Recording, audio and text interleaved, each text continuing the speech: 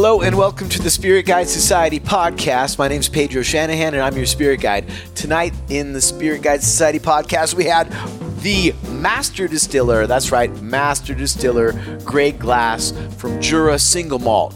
Tiny island of Jura, southwestern Scotland. What? He brought in the 10-year, the 7-wood, which is a completely unique whiskey, nothing else like it I've ever tasted before, and then the 18-year, and then, whoa, where'd this little guy come from? 21-year-old Jura? Oh my, this must be from your private stash because we don't have it here in SoCal. Check it out. Tell your friends, Spirit Guide Society podcast, if they want to learn more about the spirits that they love. Always remember to enjoy this podcast responsibly. That means don't get too drunk and complain to me about your hangover. I like the comments, but you know what? Drink wisely. Cheers. Lanja. Wow. Cheers to you. The big single malt. When I was in China, I was like, why is Isle of Jura everywhere here?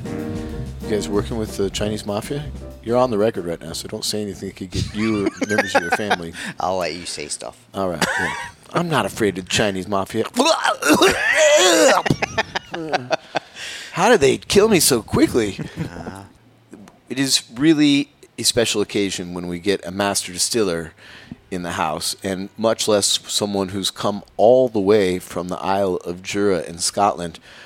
How did you get into the whiskey business?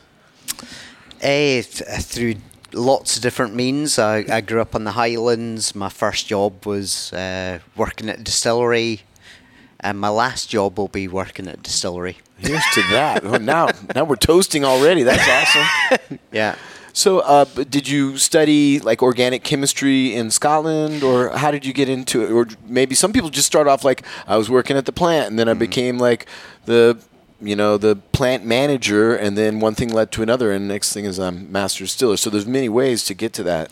Yeah, absolutely. I mean, my the way I started out was I wanted to go through the traditional route of distillery management, through working in the warehousing, working up to mashman, brewer, distiller, through to distillery management. But I got an opportunity to work for a small company, a small startup company when I was younger, and grew up through different sort of, if you like, apprenticeships up through whiskey making at that point. So, what were some of the other distilleries where you worked?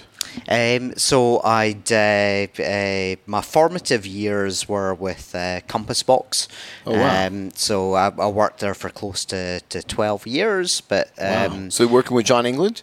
John Glaser. John Glaser, okay. Yeah. And my bad. And helping him figure out his blends? Yeah, so I started out there doing sales, marketing. I was the sample room cleaner as well. Glamorous job. So yeah. Sweeping and like people were falling over, you'd have to pick them up. And that sort of stuff, and using samples to get off the stubborn stains, all that sort of stuff. So so I was very lucky to start off with a startup company, and about 3 years ago I started with a young chap called Richard Patterson. Mm-hmm. Young chap. Yeah. No one's ever heard of Richard Patterson. I think he's getting younger by the day. But so I started working with him, and also known as the Nose, right? Yeah, the Nose. The Nose. So I'm probably the luckiest guy in the industry. So he's mentored some serious people who are now master distillers. You're not the only person who kind of like got to learn under Richard, right? There's like lots of people, I think. That I mean, there's very few people who've had sort of a concentrated amount of time with Richard. So there's in the blending team at White Mackay, there's Richard, myself, but also a key person, Mags or Margaret Nichols, who is really the brains of the operation. So Richard and I are the sort of arty-farty, creative sort of guys about it, but there's a team of 3 of us who help to make what I hope is is fantastic whiskies for various people for the distilleries that we have. Wow. Yeah. And so you just run Isle of Jura, or what else? So there's Jura single malt, which is really my passion, my absolute love. But also we have various distilleries. So we have Feta Cairn, we have the Dalmore. I've been to Feta Cairn. That's the like unicorn. Is that the one that's got the unicorn painted on the distillery? Yeah, that's awesome. Yeah. You guys don't really do public tours, though, right? No, we've started to do it. So Feta Cairn, we're actually starting to promote it a little bit more, and it's a wonderful distillery. It's so beautiful. Yeah, Jura is so unique. Feta Cairn's unique. The Dalmore is unique. Invergordon, our grain distillery, is unique. It was built in the 1960s, but in itself brilliant. And Tamnavulin are the 5 distilleries that we have. Wow. But to have a unicorn, it's great. I think we're probably going to make some unicorn leather notepads or something like that in the future. That's terrible. I think you should just open up an amusement park and let kids ride the unicorns around. Hey. It's much better than killing them and turning them into notebooks. That's just my opinion. Yeah. Somebody call PETA on me, please. No, I don't think PETA has them as a registered species, but they should. So, Jura single malt. Now, interestingly, you guys aren't super well known in the United States. But when I was traveling abroad, especially in Southeast Asia, I saw you guys in a lot of places. How has that happened? How do you become like a hit in China as a single malt from Scotland? Yeah, I mean, it's really strange. Some markets have a particular affinity to particular brands, and that might be through some of the labeling or stories that we have. So, I mean, that's it's fantastic. So the island itself, we've got just over 200 people. On the whole island. Yeah. And you employ about a quarter of those people or something? Yeah, it's about 10 to 15% of the island at any one time directly, so indirectly quite a bit more. But wow. But for me, it's having grown up in a sort of small rural part of Scotland, is for someone to say, I love Jura whiskey. Do you know where it comes from? Well, it's from the island of Jura. And where is that? And then it starts a whole free flow of ideas. It's not it's not a mass market product. It's from a particular community, which is fantastic, Yeah, it's so true. And so you grew up in the Highlands, but the Isle of Jura is southwestern Scotland, right? Yeah. So if you go from Glasgow, you go almost directly west, and the furthest west you get to is about New York. And it's a little island. Give us a sense of what it's like to go to work on the Isle of Jura. Like, how do you get there? Do you have to take a ferry there, or how does it work? I mean, and how small is it? And is there one cabbie? Give us a sense of place.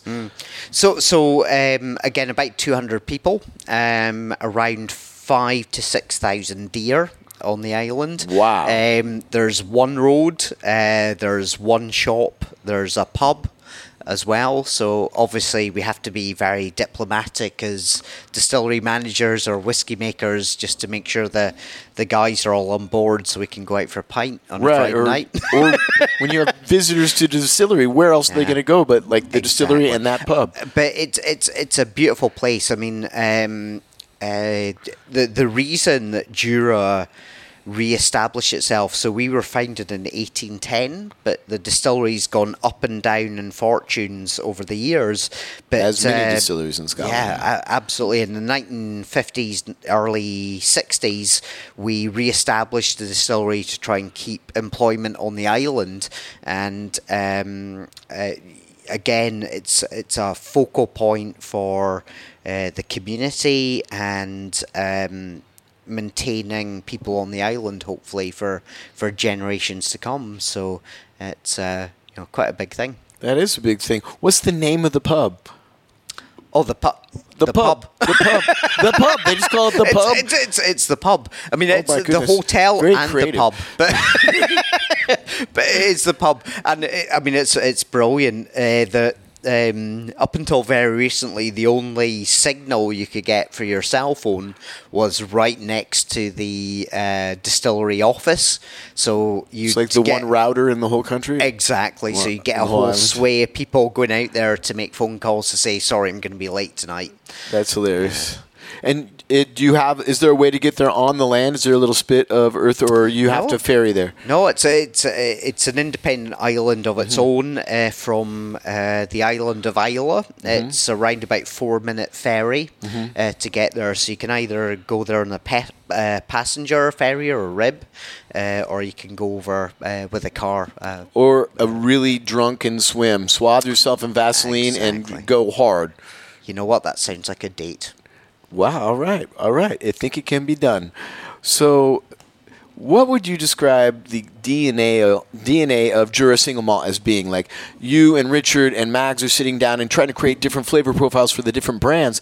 What do you have in mind? Like, the Dalmar has a very specific flavor profile.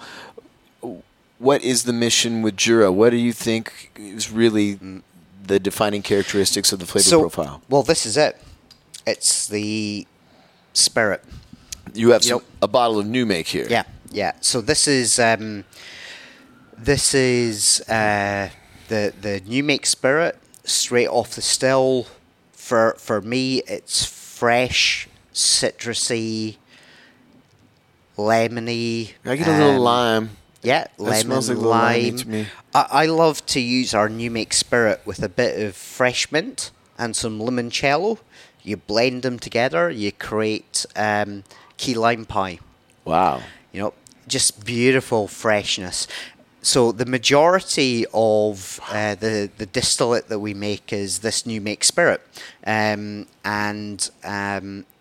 for about 2 to 3 weeks of the year, we produce a peated spirit as well, which is a very clean sort of wood smoke character that we produce. So it's not your typical, or as many people would see as typical Isla style of smokiness, which is that earthy, peaty notes. It's more of a clean wood smoke characteristic. So what we do with all of our Juras is we mature the unpeated section, and we mature the peated section. At the end of the process, we combine the unpeated with the peated mature spirit to create our end recipe.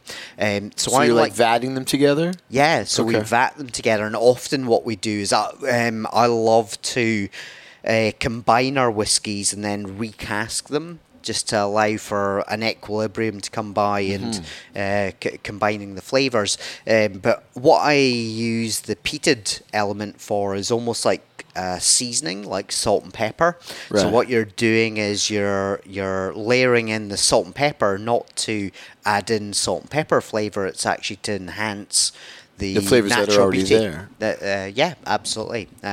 So in Scotland we have beautiful seafood, particularly on the island of Jura, and all we do is we cook the seafood and either add a bit of whiskey on top or salt and pepper. I prefer both. That sounds delicious. What is the big seafood there? What do you guys eat? Scallops. Scallops? Scallops are beautiful, but we have everything you'd think of. In Scotland, we're exporting our seafood to Spain, Italy, Paris, all the best restaurants. We get seafood from Scotland here, exactly. Too, for sure. Okay, so this is something that I've wondered about a lot and talked about with different folks.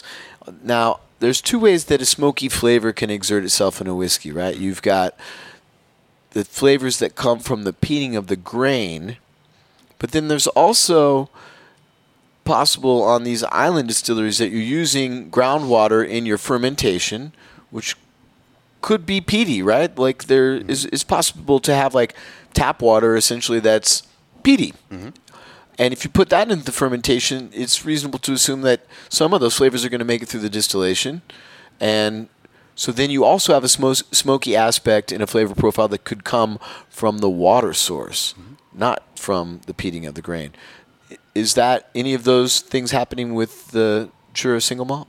Yeah, absolutely. The water source is very important, and it's sort of twofold. There's one which would be the direct flavour influence that you get from it, but also what the properties of that water are in terms of processing as well. So you've got a esoteric sort of flavour aspect to it, but also you've got what the practicalities are in terms of processed water.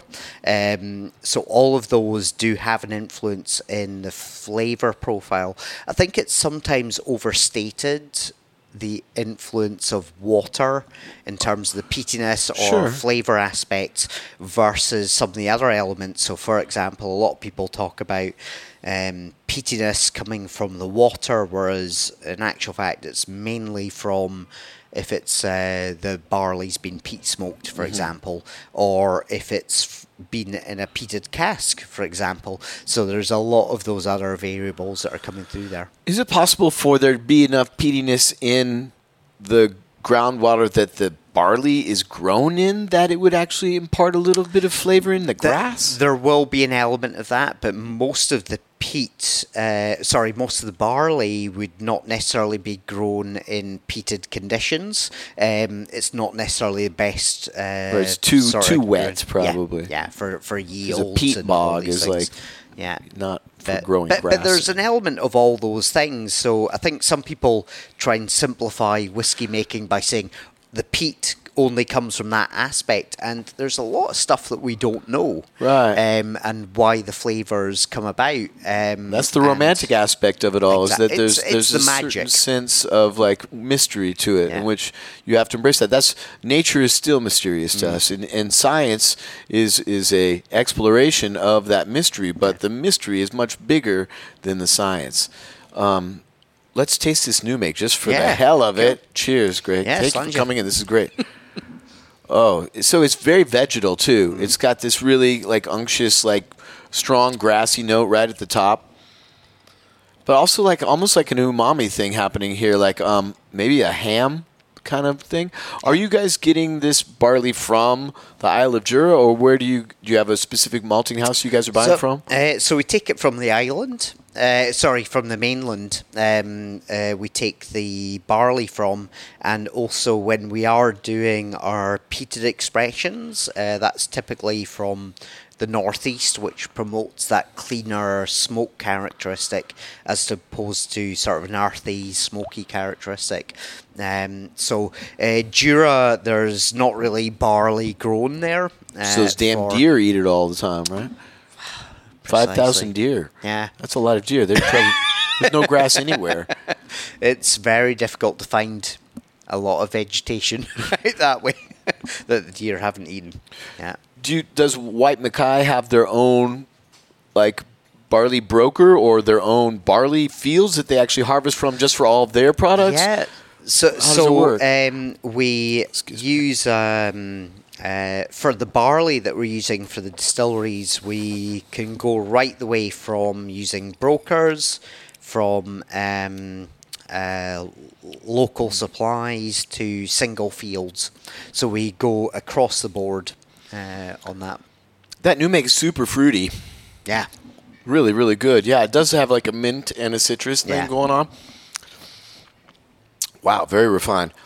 And this is just a sample that you brought straight off the still. Yeah. Yeah. And what is the first expression that we're going to try from the line tonight? So let's try our 10-year-old. I always love to taste the new make. I'm always astounded by it. Like, it's such an interesting connection to make, to be able to try the new make and then the aged spirits. You guys are, for this 10-year, aging this in 10-year-old used bourbon casks? Yeah, so we predominantly use first fill ex-bourbon casks for the expressions that we're coming out with. And in this case, we're using American oak, ex-bourbon, and then combining that with ex-bourbon casks that have then been finished in sherry for a period of anywhere between 2 and sometimes 5 years. in terms of that finishing. So it's a combination of the two components. Do they have sherry barrel brokers in Scotland? Like, can you buy, like, go to like a broker in the same way that you're buying your grain and like be like, I need a bunch of sherry barrels. Yeah. Make it happen. And Absolutely. I mean, the majority of the sherry casks that we're buying are direct from bodegas. So what we do is we go out and select either individual casks or parcels out in Jerez. And on occasion, we will use brokers. So a great broker that we use is called Speyside Cooperage. They're great in terms of selecting out the best quality casks for us, but at the end of the day, both myself and Richard will select them individually, make sure they're fit for purpose before we fill them. And Richard Patterson is one of those people who helped popularize the like kind of very explicit use of really good sherry casks. Yeah. And so he probably has relationships that go way back in Jerez, right? Yeah. I mean, he's over 50 years in the industry, and I don't know, when was the first time that you sort of fell in love with whiskey? Probably when he came in here. He was one of our first Whiskey Society meetings ever. Right. And he came in and was like slinging whiskey all over the walls and carpet and the whole room, and everyone was completely shocked and astounded. And, he's a living legend. He's a gift to the world in terms of what he brings in terms of imagination in whiskey, Yeah, which is the same for me. I mean, I'm a whiskey maker in my own right, but he is a total legend in terms of being able to popularise what we're doing as whiskey makers and do that sort of stuff. But what for me personally as a whiskey maker, I was really surprised the first time that I really started working with him was the attention to detail, the fact that he was going out and selecting, I want that cask, not that cask. Oh wow! So super specific. And again, me talking as a whiskey geek here, it's a totally different level of what you'd expect. I guess what would be a corporate level person in an industry, but he's totally attention to detail, a perfectionist. That's great to hear that he's been over here throwing whiskey at you. Oh yeah, I was lucky. It was early on, and it changed my life. I never washed my clothes. Yeah. No, I'm kidding. This is the 10 years, so. Wow. Now, this smells very different from the new make. So, intense caramel notes. And, I'm getting, a nuttiness in here, too. Like cashew. Still a little bit of this, hammy thing and some berry notes in here. Wow, what is the 10-year to you? What are you guys trying to roll people into the world of Jura single malt with here with this 10-year-old expression? For me, it's got the versatility to reach a lot of people, but people who like that sort of nutty, almost like tapasy sort of feel to it. There's something that's really appealing. There's waxiness. There's No, the nutty, sweet richness. I got a beautiful, bitter chocolate on the finish, too. Like baker's chocolate. Very, cocoa, not sweetened. Very, very beautiful. Oh, and phenomenal. I'm asking the wrong person, and Andre went out to have a beer in the main bar, but I'm thinking that this is going to run me at the local liquor store. Do you know what the 10-year... It's going to run. That's terrible because, I know what liquor prices are in Los Angeles because I live in Scotland. I should know. I'm thinking it's probably about $40, $45, something on those. We're not going to quote you on that, and so all you listeners out there, you can't just go demanding $45 bottles of single malt from Jura. He's right though. That is, yeah. Andrew's fact checking it. Way to go. So lucky guess. Beautiful. And so used bourbon casks, first fill used bourbon casks, and then some of those casks have also had sherry in them for a period of time. Yeah. What is this second mark here? So the second one is our Jura 7 wood. So it's called 7 wood because we're using American oak, that's our first wood, and then the other 6 are 6 different French oaks. What? So from 6 different French oaks, Yeah. meaning different wines have been stored in them, or varietals, sub-varietals of Quercus alba or Quercus roja? Yeah, we've got Quercus alba, which is our American oak, and then we've got 6 different French oaks from different forests that bring in different flavours. Wow, I didn't even know that was possible. It's a split between 2 different subspecies of oak, Quercus robur and Quercus petrea, or sessile oak. Okay. So we've got 2 European oaks as well as the American oak. So this one... Wow, this is beautiful. There's a lot. There's some really intense fruitiness in here, like almost like a cranberry. There's still that nuttiness that's in the tin here, but also like leather and cranberry. Am I crazy? And then, you still can smell that chocolate in there as well, that cocoa.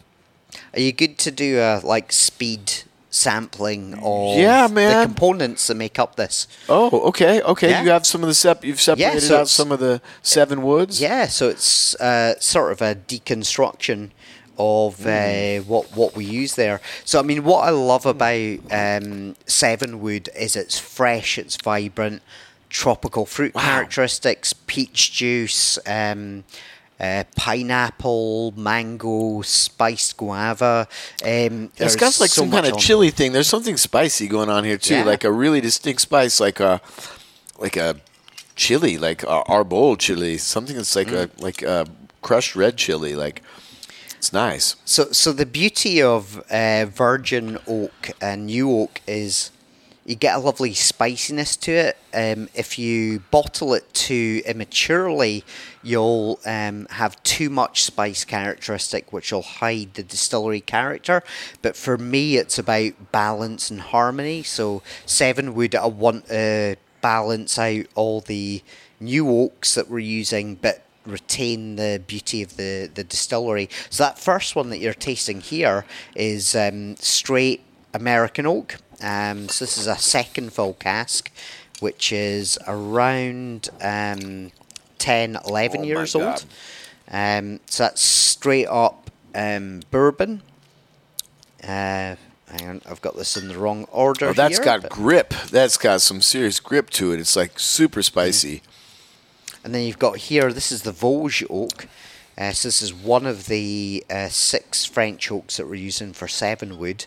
This is like grilled tomato and pepper. This first one's really spicy, and that's amazing. Totally shows you how it'd be a very strong blending element because it has such a distinction to it, you know? That's actually a really good point because there's a lot of people who, when you're talking about single malts, it's all about it's single, it's that age, it's this, that, and the other thing. But very few people actually pick up it's a blending element. You know, and always the craft in making a single malt, a cognac, or whatever is, or making wine is. It's about combining these unique flavors. And nobody needs to know that there's blending that's behind it, but that's really the true heart of what makes in my opinion, a great product. Right, it's the heart and the art. You have to blend, even for a single malt, you still have to blend the barrels in-house to maintain the consistency of the flavor profile with each bottling, because you want your deliveries to be consistent always. If people have a sense of like the 10-year being their favorite whiskey, it needs to be pretty similar, box to box, case to case, going out the door to the liquor store so that person feels, like they know what they're going to buy when they lay down their money, Yeah. They know what they're getting. So what's the second thing I'm trying to get into here? So this is the Vosges oak. So this is one of the... So this particular example... that is crazy. It's like stewed fruit and like... What the heck's going on there? That is... really dark, like black walnut. Like, what is going on in there? Like, it's like stewed prunes or something. Do you want a job? I think the commute would be kind of tough, Yeah. but I'll consider the offer. Do I get to hang out with the unicorns? Absolutely. Yeah. Put me up at Fettercairn. It's not. I think I'd have a hard time out there. It's pretty rural. Yeah, it's does in Fettercairn Aberdeenshire. even? Do they have a pub? They pretty do. much- Yeah, the is there- Ramsey Arms. It's yeah. All right. It's pretty cool. It's pretty rural out there, right? Like, Yeah. there's not much happening. Awesome. I'm a little bit spoiled by the city. I don't know how I'd get along. So this we'll is try. really interesting, though. Wow, another really. It's deep and colorful, like purple tones and really earthy. Yeah. Absolutely. So the next one we'll try is the Limousin oak. So this is Quercus robur. And I hear you love your wood and your cellular structure of wood and stuff like that. I like celery. What? What are we talking about? I like my wood. Yeah. There, I said it. What does that mean? There's going to be a lot of Cuddy Magoo happening here. He's bringing me these are like cask samples. You don't water down these things, do you? Not at all. Wow, this is super fruity. And when you go back to the Vosges, compared to that, even just on the nose, you'll Wow, this pick up is quite a lot. It's got so much going on. There's a brothy element. It almost smells like enchiladas or something. There's this spicy, earthy, chili thing going on in here. There's Wow, it's earthiness. There's some more spice notes.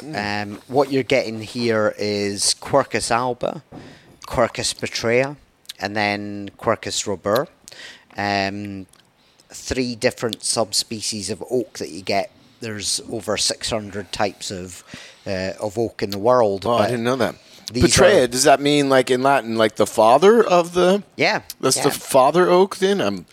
I never took Latin, but I think that's what that means. Yeah, no, absolutely. And so Quercus robur is known as common oak or English oak or Spanish oak, and so it then goes out to there in different sort of different countries. And for us, what's important is knowing the conditions of growing, the age of the species, and the extractives that we can get. So we do a lot of analysis on the individual oaks, how the oak is, or the wood is itself, as well as monitoring it over time, just to build up the knowledge base for what we're doing in the spirits world. And so in your sampling room where you guys are bottling, you've got like your gastrospectrochromatograph, and you're looking at kind of like the pictures of the flavor profiles for each of these different variants of oaks? Yep. So we do analysis both internally and externally, and we then compare those together, both the properties of the wood itself and then how the liquid is maturing over time. And the most important thing is looking at the flavour properties that come out of that, but also looking at the if you like, the chemistry behind it. But as well. I mean, in a more creative kind of language frame, those are the paints that are on your painter's palette that you then create your little picture with. You have these different kind of shades and tones that you can then create your blend with, even though it's still a single malt. It's not a blended whiskey, but its flavor profile can be controlled greatly by barrel selection. Precisely. I mean that's it. For me, whiskey making is both a science, but at the end of the day, you're trying to create a story. You're trying to sort of relay to someone what the heart of the island is. In my experience of Jura, what the island is, what we're trying to convey out of that. And you don't want to lose sight of what the origins are out of that, but you want to elaborate and create different flavour experiences through that, which is important. Which probably actually brings us on really well to the 18-year-old. Okay. So, so Jura is quite far away from Bordeaux. But at the same time, both culturally and in terms of geography, I don't know. I think kidding. I've spent many a time in Bordeaux, and I think we're all friends. Everyone's rural in their own way. Exactly. So the 18-year-old starts off its life in American oak and is then finished in part with red wine breaks from a very famous chateau,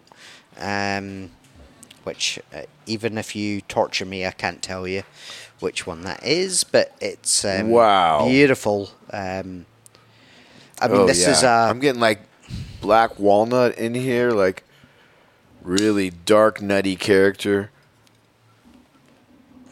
Like, yeah, some purple fruit like plum.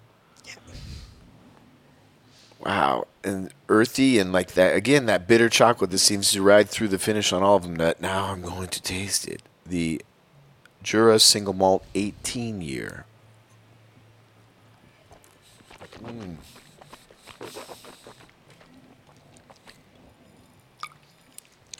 Nope, I'm not going to spit that. That's delicious.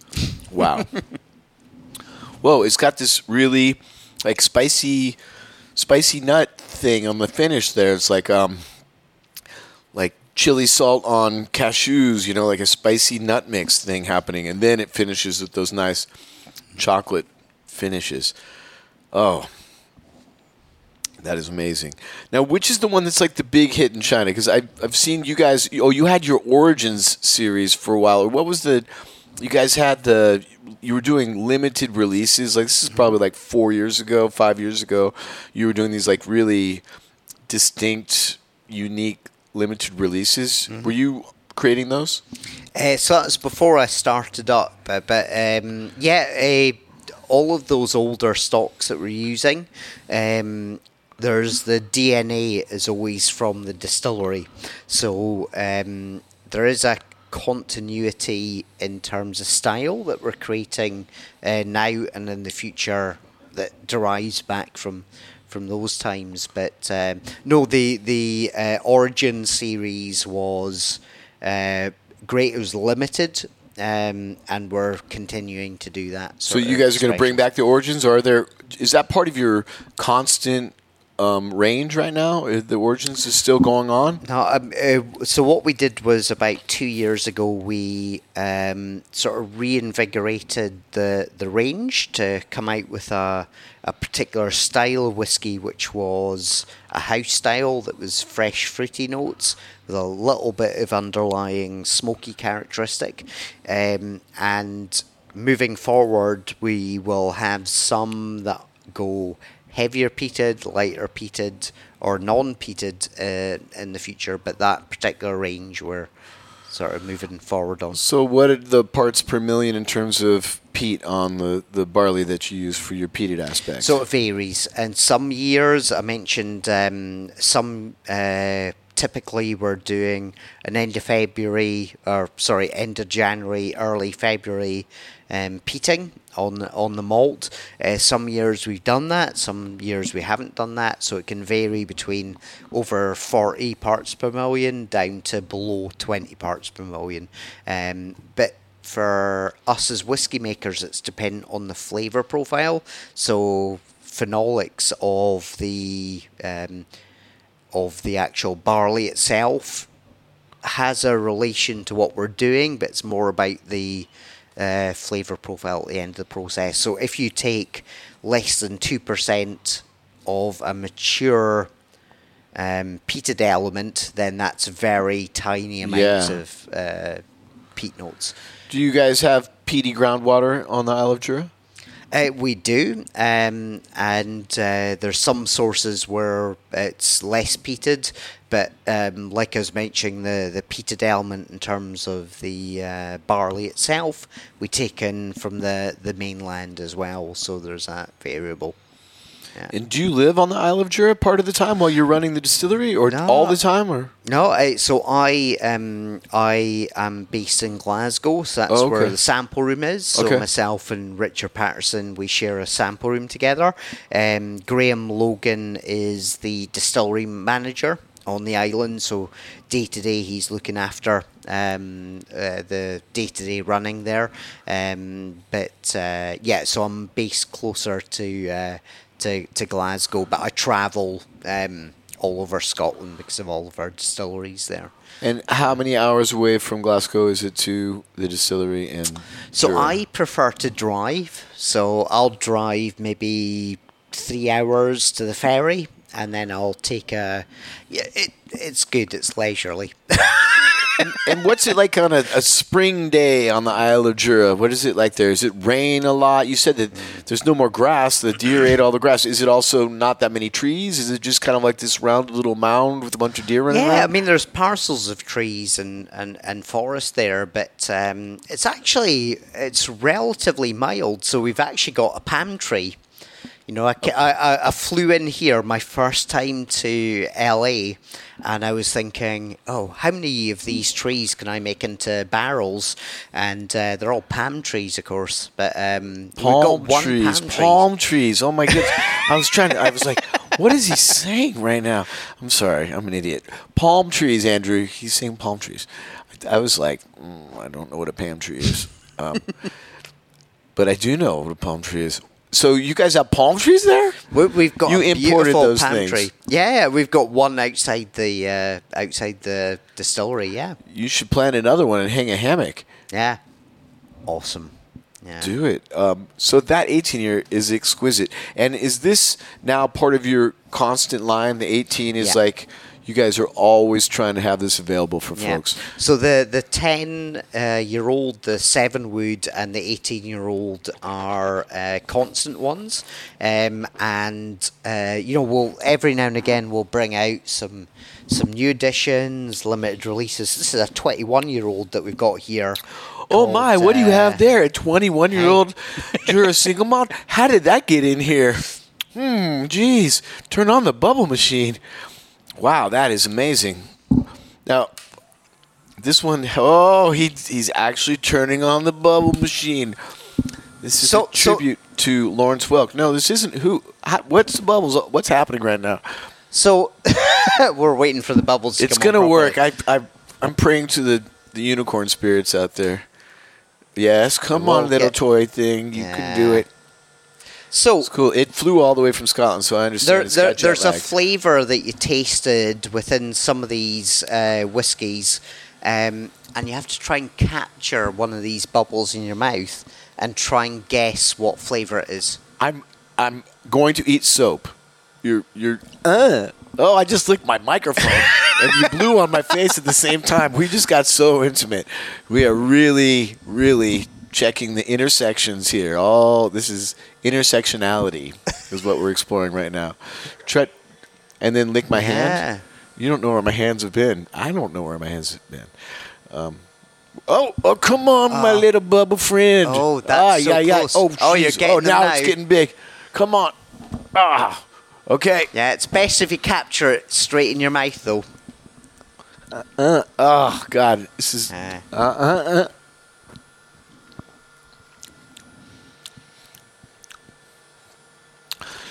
I get a little bit of the soapiness. What is the... what am I looking for? Bubble gum?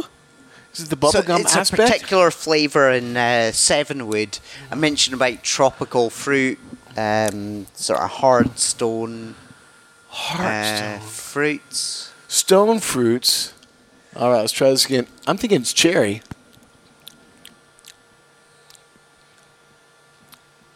Peach? Is that what it is? Awesome. It's peach? Peach. Wow. That's great. You peach flavour. Peach bubbles. Here we are, nipping peach bubbles. No, keep it on. This is a party. Come on, man. Don't turn down the bubble machine. Things are just starting to get good. I'm going to take off my shirt. Come on. Yeah. That what? Come on. Oh yeah. Is this how people do their peach juice drinking in Scotland? Is it via bubbles? This is no juice bars. Just our equivalent to Match.com. So yeah, it's great. Match.com. Yeah. Are we on a date right now? Hey. Andrew, what's happening right now? All right, it's cool. It's cool. Safe sex. Fantastic. All right. We're gonna try the 21, right? Yeah. All right. Let's try that. Yeah. Jeez. Let's not get distracted by the bubbles. I love bubbles. It's okay to be distracted by bubbles. That's cool. So I'm really fascinated to find out what your first experience with Richard was. We did a whiskey society here, and I think he was on. I think he was doing some. He was like doing Tales of a Cocktail in New Orleans. Like he was in the States doing like. Yeah. He's one of those guys who kind of was like breaking down the door for the big whiskey craze. This was like 9 or 10 years ago that he was. Well, we opened 7 Grand 14 years ago. So yeah, I want to say maybe it was 12 years ago even. Right. But he was just kind of like turning people on in the reinvigoration of the cocktail craze in America. He was doing things like Tales of the Cocktail, which is a big bartenders convention, and spreading the gospel of what a single malt Scotch can be, and came in here and of course is sampling like 25-year-old whiskey and nosing it, and then to everyone's chagrin just like slaying it across the floor and telling us how it's like it's not that precious. It's about the experience, and I learned a lot from that because it ultimately is like I'm one of those people who the whole point of the Bar Jackalope is a place where you can learn about whiskey, but the education serves as a leveling field where you learn that the best whiskeys in the world have. Some of them are expensive. Some of them are not. Some of them are very affordable. In fact, Jim Murray's Whiskey Bible just chose 1792 Full Proof as the best whiskey in the world. Until he announced that, you could probably get a bottle of that at the liquor store for under $30. Yeah. Now it probably just jumped 10 or 15. It doubled in price. I tried to pick up a bottle a couple of days ago. It was like $60. Yeah, and that's what happens. But it just shows you that really it's about the experience and what it means to you in the moment. What are you getting from the glass of whiskey, and not how expensive it is. It's not about prestige. It's about personal moments and sharing and like experiencing life and kind of relaxing into a deeper sense of yourself and what are you experiencing in this one life that you get to have. It's a transcendent experience. I mean, it's amazing the place that you got here as well. If you find 14 years ago you established here. 7 Grand opened 14 years ago, and at that time downtown Los Angeles was not what it is now by any means. We were part of Skid Row, and the barbacks and bartenders would walk each other to our cars at the end of the night, and we were kind of an anchor property that hopefully inspired some of the other businesses to get started down here. At that time, there was just vacant buildings and storefronts, and now they call this street, 14 years later, the 7th Street Corridor. Right. But at that time, we were part of Skid Row, and we've done a lot of work in the local community. We have actually, our bar group has a nonprofit element that is very active with the Downtown Women's Shelter down here. So, I mean, we've helped change the downtown core, or at least try to do our part to help change the downtown core for the positive. I mean, it's not just about opening businesses and being blind to the reality of the human experience. We've tried to make this area better, and it's a completely different place than it was 14 years ago. Yeah. It's been revitalized, and we've been trying to help people feel more comfortable with that the entire time. No, that's cool. With Whiskey Love. Yeah. So this is the 21 year. What are the variances of casks that go into this beautiful so Jura this one, single malt? it's the help of you guys out here in America. So it's 4 years air seasoned Quercus Alba, and just beautiful American oak, but it's been toasted as opposed to charred. So you took the used bourbon casks and toasted them, which... So this is actually finished in new wood, or part of it is finished in new American oak that's been air dried as opposed to kiln dried and there's an element that's ex-bourbon, but it's all about the sort of freshness and beauty of. And by toasting it as opposed to charring it, you're pulling the sugars of the wood closer to the surface, but you're not really caramelizing them as much as you do in a charred barrel. What other flavor aspects are you going after when you just use a toasted barrel as opposed to a charred oak barrel? So when I'm toasting a cask, what I love is this beautiful sort of patisserie, sort of fresh bread notes that you get out. Toast. Toastiness, but also like a croissant or like pastries. If you go into in Paris or wherever in France and you go into a bakery shop, it's all those things that you're looking for when it comes to new wood that's toasted as opposed to charred in particular. That is intense. That is got a lot going on. The nuttiness comes through so strongly on this one. Like I'm getting that cashew butter. I'm also getting like a baguette. I want to say it's like cashew butter with a baguette and then some like Nutella syrup on there too. I mean, like some kind of chocolatiness. I love your description of cashew. So do you love cashew nuts? No, but I get those often in sherry casks. Right. Like cashew comes across for me often in sherry casks, but this is very pronounced on this. It's really good. I mean, I'm not that infatuated with cashews. In fact, I don't eat nut butters that often, but I'm familiar with the smells of them, you know? Yeah. Oh, wow. That 21 year is exquisite. How much would that run me if I could get my hands on a bottle? And is it pretty hard to find? So you can find the 21-year-old time variant in travel retail for about £150. Wow. So round about expensive that. for us. Yeah. Wow. Great stuff. Greg, thank you so much for taking the time out of your busy tour of the States. Where else are you going here on the West Coast? So up to San Francisco later on. But they love their whiskey up there. You're going to have a good time. Yeah. And then anywhere else in the States before you have to head back? No, then head back and then Christmas season. They don't have you going over to China and like talking to people over there? Not this trip. You should. You're going to make $1 billion over in China. They love Jura over there. It's amazing. Like that's cool. Yeah. But listen, thank you so much for having us on, and it's a big thing for us, particularly at Jura. I mean, we're a small island, but hopefully we can reach as many people as possible. Yeah, well, with our bubbles. If we're going to come do a tour, you guys do public tours, right? Like if I make it to the Isle of Jura, I can come do a tour? Give me a shout. And do you guys is there like an inn at the Isle of Jura, or do people usually do day trips? Can like people go and stay on the island and go visit the distillery? No, where do they stay? At the pub. Or there's like a bed and breakfast at the pub? The hotel. That's like the one spot? Yeah. That is rad. Yeah. That is super rad. Is there a chance to go run with the deer? Oh, yeah. Yeah? Yeah. Do people do that? Do they have deer tipping out there? You could be the first. You ever try to sneak up on a deer in the dark? Yeah. You don't have to admit it. It's cool. Man, it was great to have you in. What a wonderful thing, man. Thank you so much for taking time out of your day. Grey Glass, master distiller from the Jura single malt. Really wonderful having you in. This is beautiful, beautiful juice, and I hope we get people excited a little bit more about the Jura single malt. Cheers. Cheers. Cheers to this 21. Wow. Thank you very much. So long ago.